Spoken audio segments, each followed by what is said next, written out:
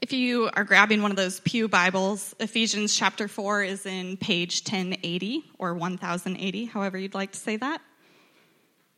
When you're there, say, Jesus is Lord. All right, sounds like we're mostly there. Ephesians 4, starting in verse 1. I, therefore, a prisoner for the Lord, urge you to walk in a manner worthy of the calling to which you have been called, with all humility and gentleness, with patience, bearing with one another in love, eager to maintain the unity of the Spirit and the bond of peace. There is one body and one Spirit, just as you were called to the one hope that belongs to your call, one Lord, one faith, one baptism, one God and Father of all, who is over all and through all and in all. But grace was given to each one of us according to the measure of Christ's gift. Therefore it says, when he ascended on high, he led a host of captives, and he gave gifts to men. In saying he ascended, what does it mean but that he had also descended into the lower regions, the earth? He who descended is the one who also ascended far above all the heavens, that he might fill all things. And he gave the apostles, the prophets, the evangelists, the shepherds, and teachers to equip the saints for the work of the ministry, for the building up the body of Christ, until we all attain the unity of the faith and of the knowledge of the Son of God, to mature manhood, to the measure of the stature of the fullness of Christ, so that we may no longer be children, tossed to and fro by the waves and carried about by every wind of doctrine, but by human cunning, by craftiness and deceitful schemes. Rather, speaking the truth in love, we are to grow up in every way into him who is the head, into Christ, from whom the whole body, joined and held together by every joint with which it is equipped, when each part is working properly, makes the body grow so that it builds itself up in love. This is the word of the Lord. Please direct your attention to the screen. Hi, I'm Susan Carroll. I've been at Westside for just a little over 2 years now, and I serve on worship team. So family, church family is a big thing for me. I have always wanted, from being a small child, I always wanted a big family. That has not worked out for me in my life. I love my 2 kids, and our family's growing with them being married. But coming here to Westside, I'm able to have the family through Christ that I wasn't given through blood. For me, serving is not reserved to Sunday morning worship service or special events at Westside. Serving is a part of my everyday life. It's an outpouring and an overflowing, I guess, of the love that Christ has given me. And it's something that I can do in gratitude for what Christ has done in my life, that I can love other people. As it says in Galatians 5:14, that we are to love one another. And serving people is showing that love. And that is part of my moment-by-moment relationship with God.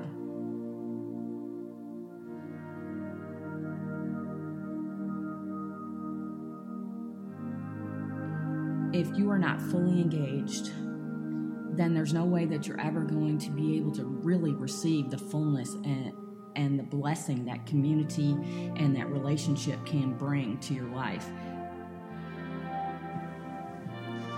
Well, good morning, Westside. We're glad that you're here as we continue in our sermon series entitled One and Many.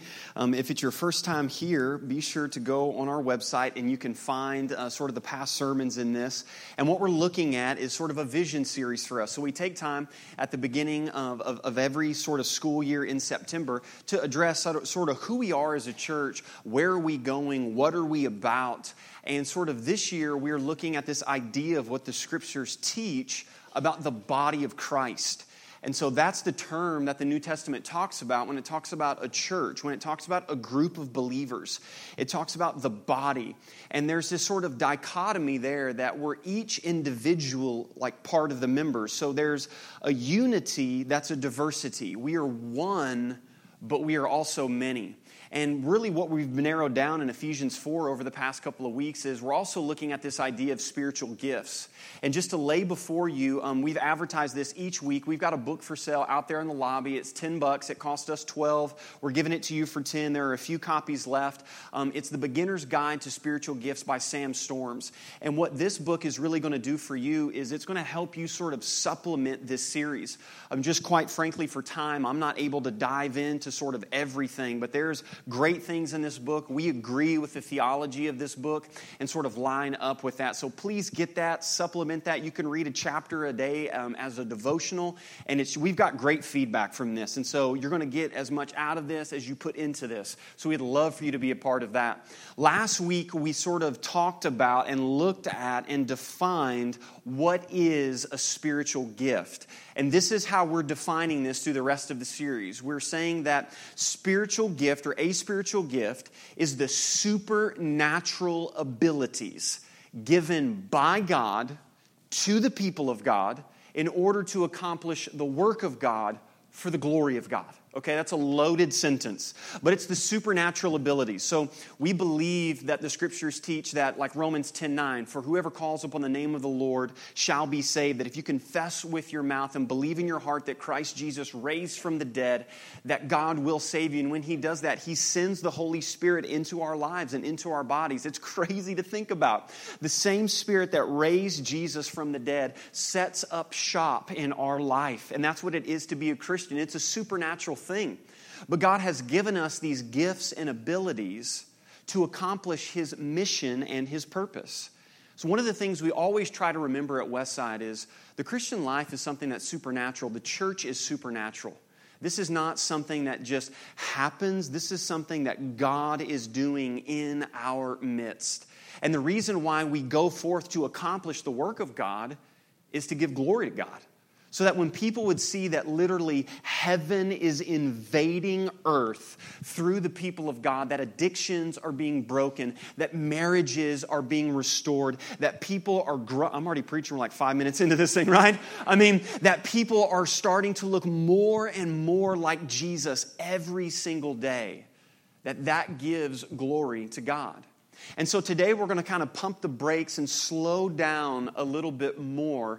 But to help us with this, in September 1st of 2015, Catherine Tamish released her book entitled Team Moon. How 400,000 people landed the Apollo 11 on the moon. As I studied this book this week, it went immediately to my Amazon list. I'm going to be reading this year. It just is incredible. But when we think of Apollo 11, we think of one man, right? Neil Armstrong. One small step for Matt, right? Or if you're a conspiracy theorist, did it even happen? I don't know, right? Goodness gracious, okay? But what's cool about this is, so this happened on June of 1969, right? The United States was sort of in the race to send a man to the moon. John F. Kennedy, right? It is our mission to send a man on the moon and to bring him back safely. Like this great speech. But what she does in this book is she sort of peels back the curtain and tells you, like, we think of these couple of guys just sort of bouncing around on the moon. But the reality is how many people let this actually happen and achieve this. Here's what she says. Spacesuit seamstress, like I thought about this week. Somebody sewed the spacesuit together, right? No pressure, okay, right? I mean, they sewed it down here on Earth and we're like, maybe it'll work up there. Who knows? I mean, goodness gracious, spacesuit seamstress, radio telescope operators, parachute designers, and others who made it possible to get men to the moon and then to get them home safely.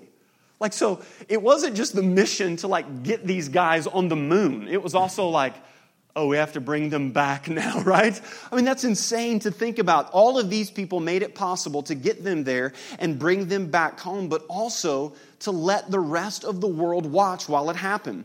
Listen to this. At the Kennedy Space Center, 17,000 engineers, mechanics, soldiers, contractors, and other workers set up the enormous missile for the launch. Then there were the two Bobs, the guys in Houston monitoring just how little fuel was left in the lunar module during its descent to the surface. Team Moon also includes a 24-year-old computer whiz kid, Jack Graham, who helped work through worrisome computer glitches during the Eagles landing. The computer code that ran all of the systems, which, by the way, I found this out this week, if you have a car that is 2015 or newer, you have almost the same amount of code in your car that put men on the moon. Right? So it's not just the transmission anymore, okay, right? There's a lot going on with that. That's insane. The computer code that ran all the systems was developed by a team of software engineers at MIT. Roughly 500 people worked on the spacesuit, including one seamstress who commented, this is great, "We didn't worry too much about it until the guys on the moon started jumping up and down, and then we got a little worried." But think about this, okay? Like Neil Armstrong and a couple other guys on the moon, we see them on the TV. But with her research, it took 400,000 people to make that possible. Listen, that is a perfect picture of the Church of Jesus Christ. That there is right now, even while you're sitting in your pew, a whole host of volunteers and people that are doing things to make this happen. And not just this happen. This week I found out that there was a whole group of guys that went out and helped a widow who's a shut-in, who's a member of our church, deal with some things on her property. And you know what was beautiful? I didn't know anything about it, right? I mean, it's just literally people doing things and making things happen. That's why we're calling this one and many. That it is one body, but it is many members doing a ton of things to move the mission and the purpose of God forward. And so today, what the big idea and the thesis that I'm going to lay before you that we see in the text is this. The church is a diversity of people that are a unity of people. We're saying that every single week, okay? It's a diversity of people that are a unity of people who know, show, and grow in their spiritual gifts, right? So it's not just something to know it. 1 Corinthians 12:1, Paul says, "Dear brothers and sisters, I would have you not to be ignorant of the spiritual gifts. We are to know them, but we're also to show them." We're to express this. We're to be moving in this. You're hearing these video testimonies of people who are getting involved and saying, hey, this is what it's like for me now in my life to sort of show how God has gifted me. But it's not just that. That we're also, what you heard read to you, is that we're to grow in this. That this is a lifelong process. This is not something like, oh, I know what my spiritual gift is now. I'm going to show this, and then it's done. That we grow in this, that this is a lifelong process. But one of the things we've been doing each week, and we've got a lot of great feedback from this, is we're just talking about sometimes maybe some of the errors and sometimes some of the assumptions about spiritual gifts. You know, I think sometimes when we become Christians and have attended a church for a long time, we forget that we're actually sort of like fish in a fishbowl. We forget what it's like outside the fishbowl. And so we start using language and Christianese and, well, I'm going to use discernment today. You know, and people are like, what are you talking about, you know? Like, what is it about spiritual gifts? And I think sometimes there's multiple ways that we can approach them. And the first one sometimes is that we're forgetful. So maybe you grew up in church all your life. Maybe that you were just never taught this idea of what spiritual gifts are. And sort of, it was kind of like, you know, the Holy Trinity, God the Father, God the Son, and then God the Holy Bible. Because the Holy Spirit's weird and it's awkward and we don't really know what to do with that. And so we know that it's in there and we say that we believe it in our minds, but we're not really practicing this and we're a little bit forgetful. Or how about this? We're fearful, right? I think sometimes it's like, man, I know this, but I am very scared to show this. Because it is very dangerous when church becomes predictable. Now, there's routine, there's things that we know that we're going to partake in, singing, praying, Bible reading, the Lord's table, all of those things. But when it comes to living the Christian life, when the Holy Spirit is living the life of Jesus through you, listen, He's going to take you places sometimes that you never had any intention of going to. And so this is kind of where I land sometimes, because I'm a Bible guy. I love, studying old dead guys and things like that. But listen, there's an element and a time where I have to put the books down and I have to step out in faith. And it's a little bit fearful sometimes. But then maybe some of you grew up with a background where it was forceful. And so it was almost like a tribal mindset, like, you get saved and then you start doing this stuff and sort of speaking this language, and then you got to know the language and do this stuff, and you're not really in the clique if you haven't said, last night I got a vision or this, that, and the other. And it was almost like this pressure to be sort of super Christian, and you're not living the Christian life if you haven't seen 27 miracles today and this, that, and the other, and it's sort of almost forced on us. And what's funny is when we see teaching about the spiritual gifts in the Scriptures, there is often more warnings about them than there is practical explanations as to how to use them. Because these things can be a little bit dangerous sometimes. But where we want to land at Westside is faithful. We don't want to be forgetful. We don't want to be fearful. We don't want to be forceful. We want to be faithful with what God has given us. So for some of us, it's going to stretch us. You're going to have to read your Bible and know what you believe. You grew up in a background, preacher said some things, there was just some language, and you have no idea why that was said or what the meaning behind that is. That's going to be where your faithfulness comes in. And then for some of you, it's going to sort of kind of be like me, like, hey man, we're going to have to set the theology books down, and we're just going to have to practice this thing and step out in faith for that. And so today, what we see in the text, we've been in Ephesians 4. And the Apostle Paul has talked about this is what the church looks like. This is a blueprint of this.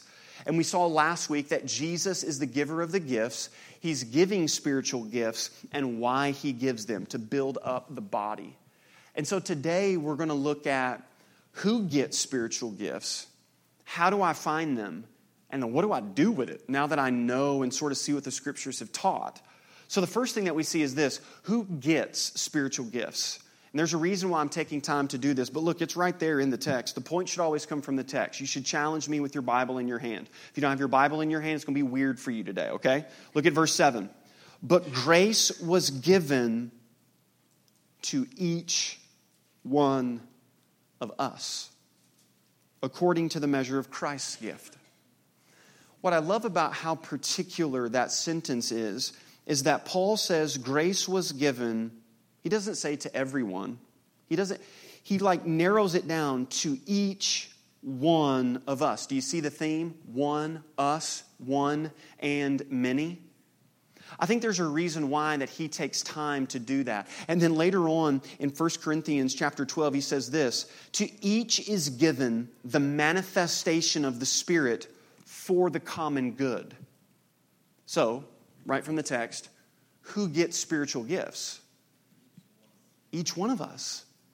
Anybody who has called upon the name of the Lord, turned from their sin, and trusted in Jesus Christ, God has given the Holy Spirit to them, and with that has gifted them particularly for the common good. What's interesting about this word manifestation, it literally means to shine like a light. Shine like a light.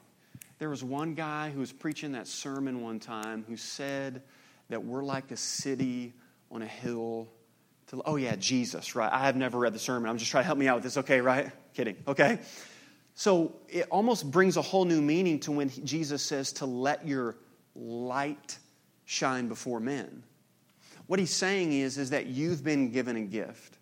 The reason why I think this is important to spend time on is because oftentimes, and I think why the Apostle Paul lays this down, is what you see happening up here or out there, or if someone's teaching, or if someone leads this or does that, then everyone sort of says, oh yeah, they have a gift. And what's interesting, man, us as Christians, for us to be loved, forgiven, adopted, redeemed, chosen, blessed, we still think that God loves everybody else, but he struggles with loving me. And man, it's a game changer, as the psalmist says, who is man that you are mindful of him?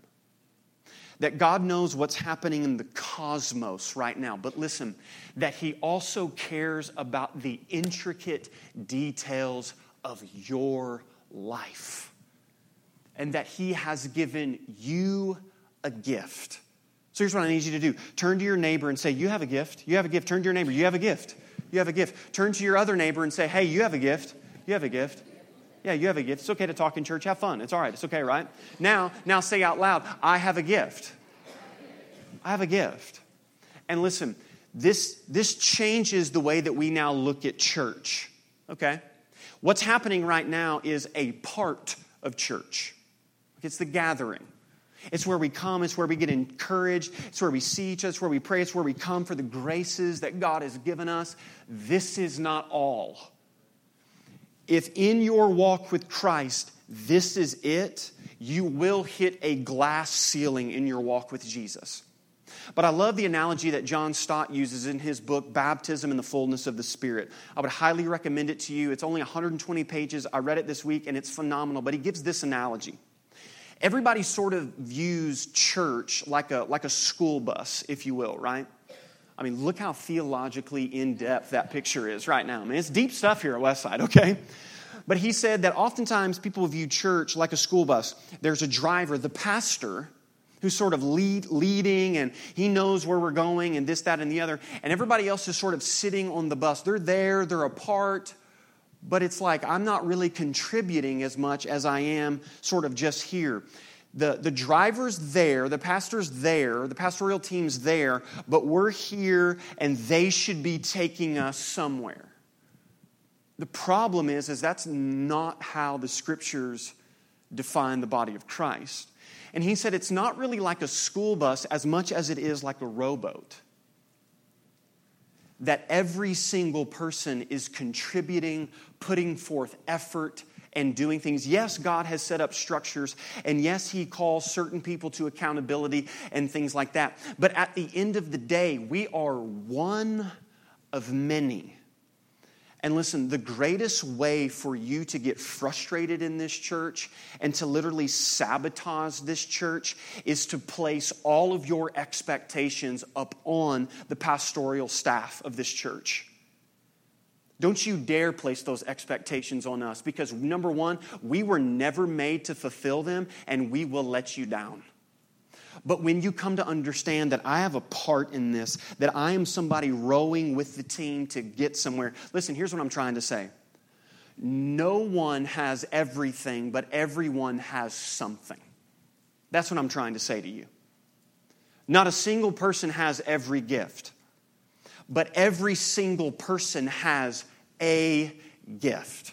There's a reason why I'm taking time to tell you this. It is massively important for you to understand. And some of you are still out there going, yeah, but I don't really think I have one. And you're arguing with me. That's fine. Okay, that's fine. But you've got to know that the Scriptures teach that every single Christian and that every member of a local congregation has a gift. It's not a school bus. It's a rowboat. No one has everything, but everyone has something.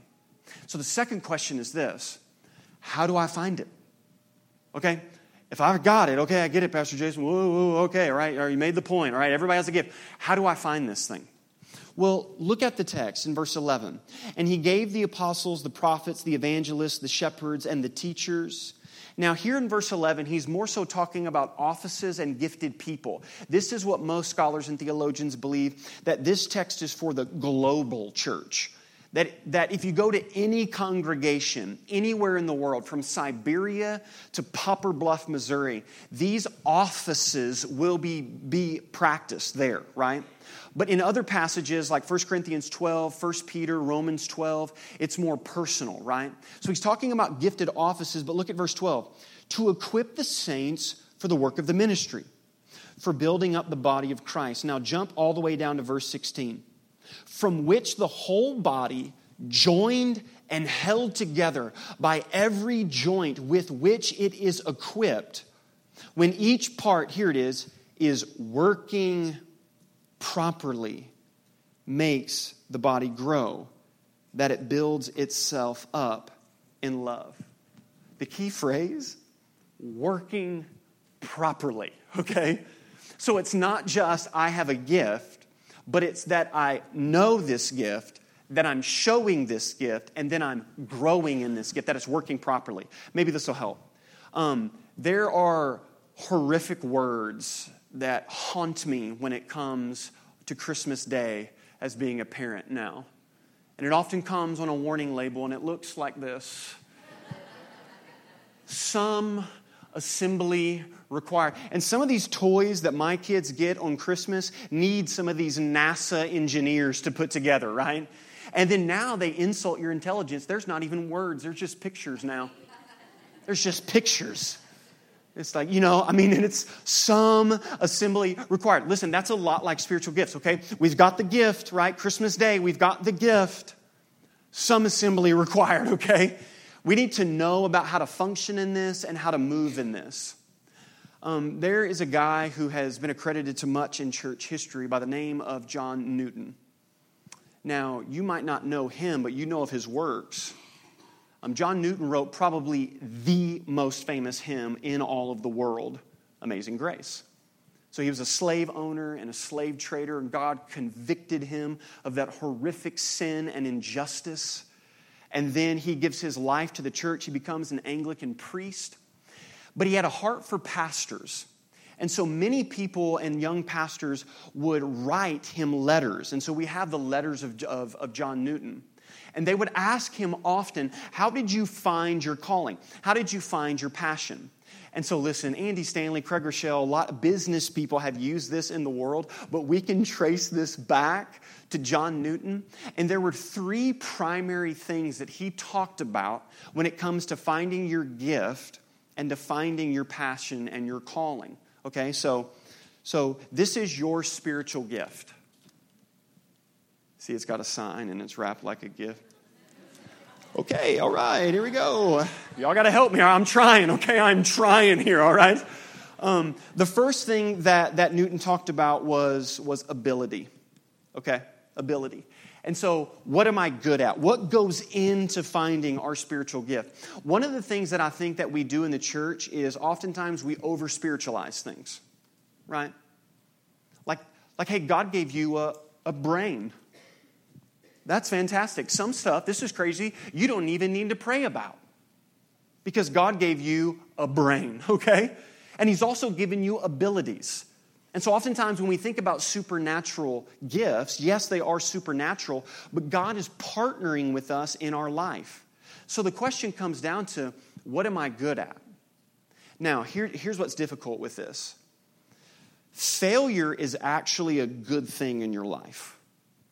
Many of us have a great fear of failure, which is me, and a lot of us have deep insecurities about that. But listen, we're only going to know things if we try things. So parents, listen, being a helicopter parent and not letting your kid fail is one of the worst things that you can do for them in their life, right? They don't need another cupcake and another star. They need a spanking and a hug, okay? That's exactly what they need, all right? Right? But it's your ability. What am I good at? That's what goes in to finding your spiritual gift. The second thing that he talked about is affinity, okay? It's a big word, but so is frappuccino, all right? Affinity is where we get the word affections from, right? So we ask this question, what do I love? And some of you are like, man, that's a difficult, I don't know, what do I love? Well, here's a follow-up question to help you with that question. What breaks your heart? What are you drawn to? When you see injustices, what do you love? So for me, a cold, rainy day and a blank sheet of paper and my Bible and a bunch of old dead guys who wrote books in my office is the third heaven for me, okay, right? Some of you are like, good Lord, that sounds like the seventh circle of hell to me, right?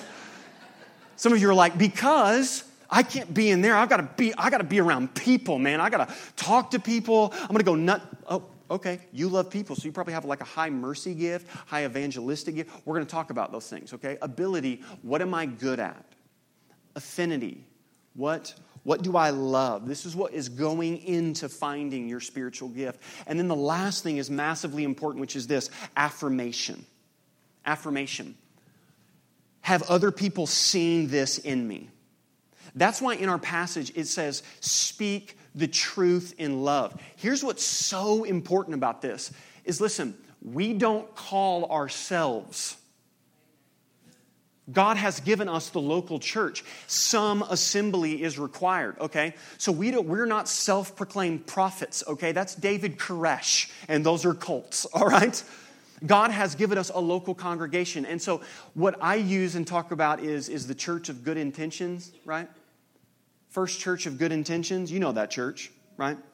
You go and everything's chaotic and little sister so-and-so or brother Deacon Bob, this guy, stands up and sings a special, right? Nobody told Brother Bob that ain't his gift, bro, right? I'm just saying. And then this person gets up and teaches, and you walk out and get in the car and go, good Lord, right? Listen. But here's where we cop out. Well, they love the Lord. They have good intent. Yes, praise God. They have good intentions, but just not there, okay? Just not there. So listen, we are to affirm things in our lives. That, hey, listen, I know you're passionate here. Have you ever tried this, right? The church, anytime that we see in the book of Acts, when they appoint another elder or a pastor, it says that as they were worshiping and fasting together, the Holy Spirit, through the congregation, set apart Paul and Barnabas. Right? It's affirmed. Charles Spurgeon tells a story one time at the height of the Metropolitan Tabernacle. I mean, we're talking 8,000 people back in Victorian London. This guy was thundering from the pulpit. A guy walked up one Sunday and said, "Dear Mr. Spurgeon, the Holy Spirit of God has told me today that you are not to preach, but I am." And Spurgeon said, "Well, my dear brother, it could not have been the Spirit of God because he did not tell me." So this is what helps us with the language of, well, God told me. Okay, listen, newsflash, look up here. God doesn't tell you in a vacuum, in a dark room, all by yourself. The Spirit of God uses the Word of God and the people of God to affirm these things in your life. This is what goes into finding your spiritual gift. It's your abilities, it's your affinities, and it's the affirmations. And then listen, if you were to picture these things as like 3 rings, when those 3 rings come together, and what meshes in the middle, that's your area. When all of that is working together, that is where you find this. One person has said it this way: where your passions meet a need is where you find your calling. So your passion is always going to meet a need. Guess what? God is not going to give you a gift that does not meet a need. That's pointless. That's pointless. It's always a purpose. It's always finding something behind that. And so one of the things that we want to do here is we're sort of rolling something out. Now listen, there's all types of what churches call spiritual gift assessments. Okay? So these are some tests that sort of help you with your personality and things like that. Listen, nothing is all-encompassing.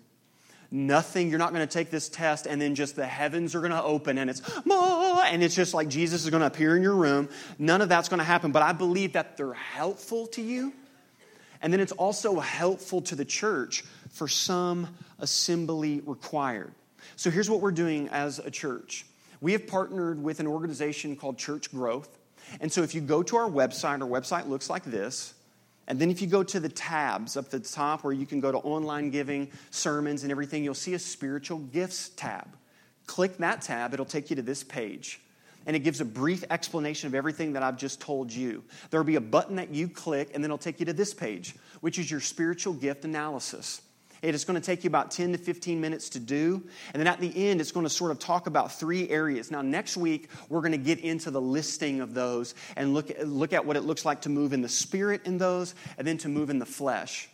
But man, once you read that about yourself and then the descriptions that this company provides are incredible. So this will go live on our Facebook page later on this afternoon, or you can go to our website. Not right now during the sermon. Give me a second, all right?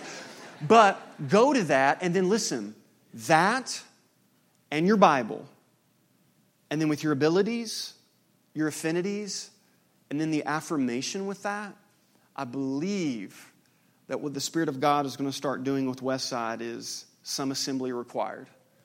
We're going to find out that, oh my gosh, you're gifted here and that God has done this in your life. So who gets gifts? Everybody. How do we find those? It's where your passions meet a need. That's where your gift is going to be. But the last thing is this: what do I do now? Okay, do I just go out now and just start working in the supernatural and doing all these things? Well, Paul has a phrase here. Look in verse 13. Until we attain to the unity of the faith and the knowledge of the Son of God. Now here it is. To mature manhood or womanhood, to the measure of the stature of the fullness of Christ. Do you know what he's telling us? Grow up. That's the Jason translation. It's in the Greek, okay? Grow up. Now, some of us have been involved in a church, have attended Westside for a number of years, and Sunday morning is your extent. And listen, that is a problem. That is a huge problem. Paul is telling you, who's telling you? Paul is telling you, through the Spirit of God, grow up. For some of you, you came broken, lost, afraid, and listen, you needed time to heal. Praise God that we're a church where people can come and heal. Hear the Word of God, get loved on, take a breath, help in my marriage. Awesome. What's Paul telling you now? Grow up. Now it's time. Now it's time to get involved. So how do I do this? Here's some pastoral advice to you. How do we grow up? How do we grow up like Paul said? The first thing I want you to do is this: study up. In order to grow up, I need you to study up. Right? Listen, I want you to challenge what I am teaching you. There was a group of people in the New Testament when Paul went and preached. You know what the verse says? That when Paul would preach, they would go back home. They would grab their Bibles and they would study to see if what he said was true. They were called the Bereans. Listen, study up. There's a reason why that we don't put a lot of the Bible verses on the screen.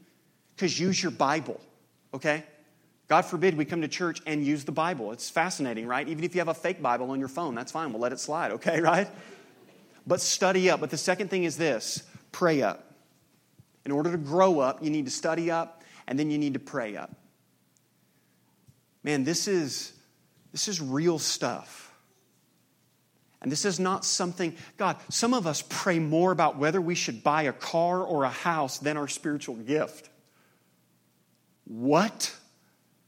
I mean, this is a big deal. And what Paul is saying is there's a level of maturity here. This is a journey. And listen, I'm going to challenge some of you who goes, I've taken 1,000 assessments, I've studied, I've done all of this. Oh my goodness, thank goodness you've arrived. Then please lead us to the way, O chosen one, right? Listen, in the Christian life, listen, the day you arrive is the day you meet Jesus. That's when you've, quote, made it. Paul says, I'm confident of this very thing, that he who began a good work in you will continue it unto the day of our Lord Jesus Christ. So either you die and go meet Jesus, or Jesus comes back and ends this whole thing, and then we go with him. That's when we arrive. Until then, we are studying up and we are praying up. But the last thing is this: stir up. In order to grow up, I need you to study up, pray up, and then stir up. And here's what I mean. In the book of Hebrews, we get this exhortation. And let us consider how to stir up one another. Stir, it's just right there. Okay, cool. Stir up one another to love and good works, not neglecting to meet together, as in the habit of some, but encouraging one another, all the more as you see the day drawing near. Stir each other up. Do you know what that word actually means in the original? To aggravate. And some of y'all are really gifted than other people at that, all right? All I'm saying, right? It means to aggravate and to agitate and to stir up. And listen, maybe this will help, okay? Listen, I think a lot of us, right? Let's say that this is you, okay? This is you pure as the driven snow when you have come to meet Jesus, right? Awesome, incredible. And what it says is that when you call upon the name of the Lord, that the Holy Spirit comes into your life. Just like Hershey's chocolate.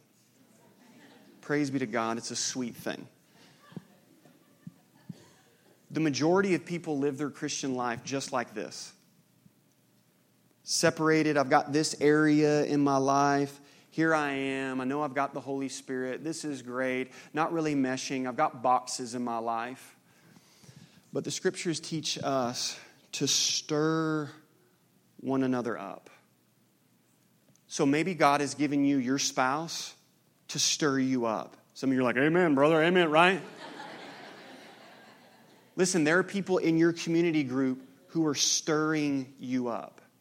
So listen, it's not just our job to be stirred. It's your job to help stir other people and to teach them, this is where you're gifted. Man, I see this in your life. The way that you have compassion for people. Man, the way that you take a complex truth and you break that down and do all of that. It is stirring each other up. The church is a diversity of people that are a unity of people who know, show, and grow in their spiritual gift. Westside, I feel this in my bones. Listen, I'm using Hershey's chocolate and Christmas presents, right, in September to try anything to try to get this point across that you matter.